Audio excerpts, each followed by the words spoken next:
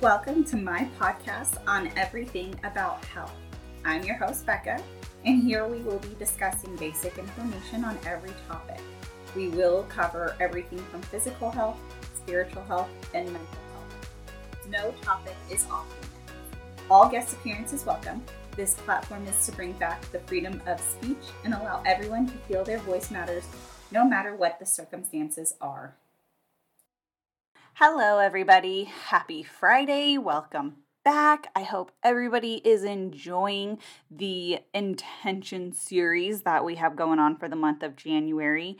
Coming up this next month in February, we're going to switch over to communication, and I'll go more into that each week and the steps of communication, because I feel like when we don't know what to say, how to say it, or how to really dig deep inside to express ourselves, we get hung up. And I find that it's very easy to have miscommunication, especially when that nice, beautiful Mercury retrograde comes into play, which thankfully this year we don't have as many as last year. But today we're going to more wrap up our intention series with getting off track with our intentions. So we talked about why we want to have them. We talked about how to set them. And last week we talked about your actions, putting them into intentions and how that kind of works out. But what we're focusing on today is what happens when life hands you lemons. Some people like lemons. Some people don't like lemons. I guess it's a preference, right? Lemons can be sour. Lemons can be sweet. Some people thrive in chaos, but like we discussed in this series, that's a fight or flight reaction when you're thriving in chaos because you don't know how else to let go and release the trauma. Well, when we're trying to put our intentions into motion and we're trying to align ourselves with the best good for us, we have these trials that we have to go through, right? We set our intentions, and if we tell God, if we ask the universe for what we want, they're going to throw little trials at us to ask, is this really what you want? Is this the change you really want? Because you've been so comfortable in this trauma, chaos, fight or flight initiation zone for so long. Are you sure you're ready to step out? Are you sure you're ready to go to a new level? Are you sure you're ready to embrace the change to get that intention? Because what you want is bigger than what you are now. So in order to get to a bigger area of your life, you have to do the uncomfortable. You have to work through the aspects of your life that hold you back. And that can throw you off track. That can literally make you feel like you're not doing the right things. That why is life so hard? Why can't I get this? And you start spiraling into this negative mindset of why me, poor me, or more just everything bad happens to me. And you don't really work through the chaos in your head to get to what goal you're wanting to achieve. And I guess a really good example that I'm going to pull from last year was when I was pregnant. And in my head, my expectation and my goal when being pregnant was to be super mom, right? I wanted to be the athletic mom, the ones you guys see on Instagram, deadlifting, working out, running, having all of this energy, doing all of the things. And my body would not allow it. I kept throwing up. I was sick for numerous days. I'd go on a walk and I'd get dizzy, like a vertigo thing would happen to me. My body was just not having any type of physical activity. It was telling me, slow down, rest, just relax. And I didn't know that concept because for so long I have been in a go, go, go mindset. For so long, I have worked myself into the ground. And for so long, I didn't know what it was like to not be busy. There's other layers to this trauma that kept unfolding. And believe it or not, they're still unfolding even into this year and even being a mom. So we're just going to kind of scratch the surface of slowing it down in that example of trauma. For so long, I worked 2 to 3 jobs, probably from when I was 18. Yeah, it was from when I was 18 to 25. And then I finally got a big girl job, and I started working a big girl job, and I then had another traumatic experience happen in my life where then I got 2 jobs again. So, again, working like a workhorse, I didn't know what stopping to smell the flowers looked like. Then on top of working multiple jobs, bodybuilding, competition shows, trying to get my own business up and running, which ended up in multiple areas going different directions. Whole nother podcast for a whole nother time. I constantly would just keep myself so busy living in fight or flight because when people would ask me, what do you do? I would have so much to tell them. It was like a checklist. And the sick thing about it is I thrived off of watching them say, oh my gosh, you're so busy. Wow, that's crazy. Good job. And I would feel accomplished. Like, I'm Wonder Woman. I can do all. Look at me, hear me roar. And what I didn't realize was I was actually putting myself into more trauma, hiding behind all of my baggage by keeping myself so busy. I couldn't work through the garbage. So then when I wanted more from life, when I would set my intentions for bigger and better in my life, all of that trauma came oozing out of my body because I wanted more and I didn't know how to get more because I didn't feel like I deserved more. And then I had to address that. And so back to the example of when I was pregnant and slowing down, when I slowed down, I had to address areas and aspects of my life of not needing to be the picture perfect person like Instagram shows you or Facebook displays or what people think is the typical ideal way of looking. I had to get rid of that cookie cutter image inside of me to find out what makes me feel good and what makes me feel safe. And when I started really leaning into those 2 aspects, I discovered it was okay to lay on the couch and not feel good that day because then the next day I actually felt better and I was actually able to accomplish more when I just listened to my own self and rested when I needed to rest. It was actually really ironic because then going into labor, the best thing for my body was rest. And I kept trying to overdo it like I always do. So the irony behind it all is when life literally throws you lemons and you're trying to get to your goal and you're trying to put your intention, your manifestation, everything into motion, you're gonna be thrown these lemons to see, 1, what are you not addressing that's holding you back from your big prize? 2, how can you overcome it? You can overcome it by slowing down. Think about what is going on in that process. Don't think everything's out to get you. Don't play the victim act of like, why me? Why is this happening to me? Slow down and address the bigger elephant in the room. Address why this is happening. Address why you're overcoming these little obstacles. Because once you start tackling the little obstacles piece by piece and becoming better and more aligned and growing in that aspect, all of a sudden, what you wanted, your intention, it comes to fruition. And all of a sudden you have it and you're just stunned. You're sitting there and you're thinking, how did this happen? Well, you did the work. And that goes back to action. But action doesn't have to just be the physical labor. It's also going to be the mental and spiritual labor as well. Getting yourself mentally right, spiritually right, is going to be the best thing for whatever big, grand opportunity you're wanting to seize for 2024. So when life literally throws you an obstacle, don't look at it as this is a sign it's not meant for you, and don't look at it as you're undeserving or you're not good enough or why me. Don't go there. Because if your best friend came up to you and was telling you this and you would look at them and say, don't talk about my best friend like that, Why would you ever talk about yourself like that?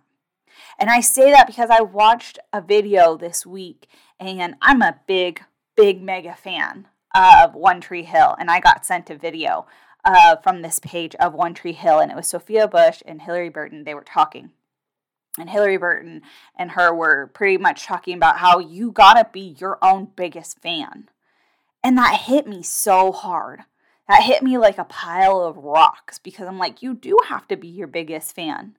I watched another video, and it literally said, you gotta be kind of narcissistic. You don't gotta be like the awful narcissistic part where it's like you're being rude and mean and all that kind of garbage, but you can be a little narcissistic where you can be self-loving. You can be your biggest fan. You're beautiful, you're strong, you're independent, you're worthy. You can be all those things for yourself, and that is just going to elevate you. And on the days you don't feel that, on the days you struggle to be your own best person, I would highly suggest doing a gratitude list. And what that means is start small. I'm thankful for a roof over my head, whether it be in your apartment or whether it be in a house or a condo or even, let's say you're listening to this because you're living in your car right now. Well, you're at least safe. You have a roof over your head. Let's say you're homeless right now and you're sleeping under a bridge. You have something over your head. Start looking at things a little differently. Start being thankful for what you do have. You have running water. And if you don't have running water, maybe somebody gave you water. That's something to be grateful for. You got food on your table. If you don't have food on your table, but yet somebody gave you a meal, you have food to eat. Start looking at all the little tiny gratitude things, and if you can just list five aspects of gratitude, then you're shifting your mindset and telling that negative area, telling that fear that comes with trying to be better. You're really looking at it and saying, I acknowledge you. I know you're there. I feel you, but it doesn't feel right. This feels good. This feels right. And you practice your gratitude. But don't get me wrong, that's not to ignore the aspects of your life that you're trying to heal.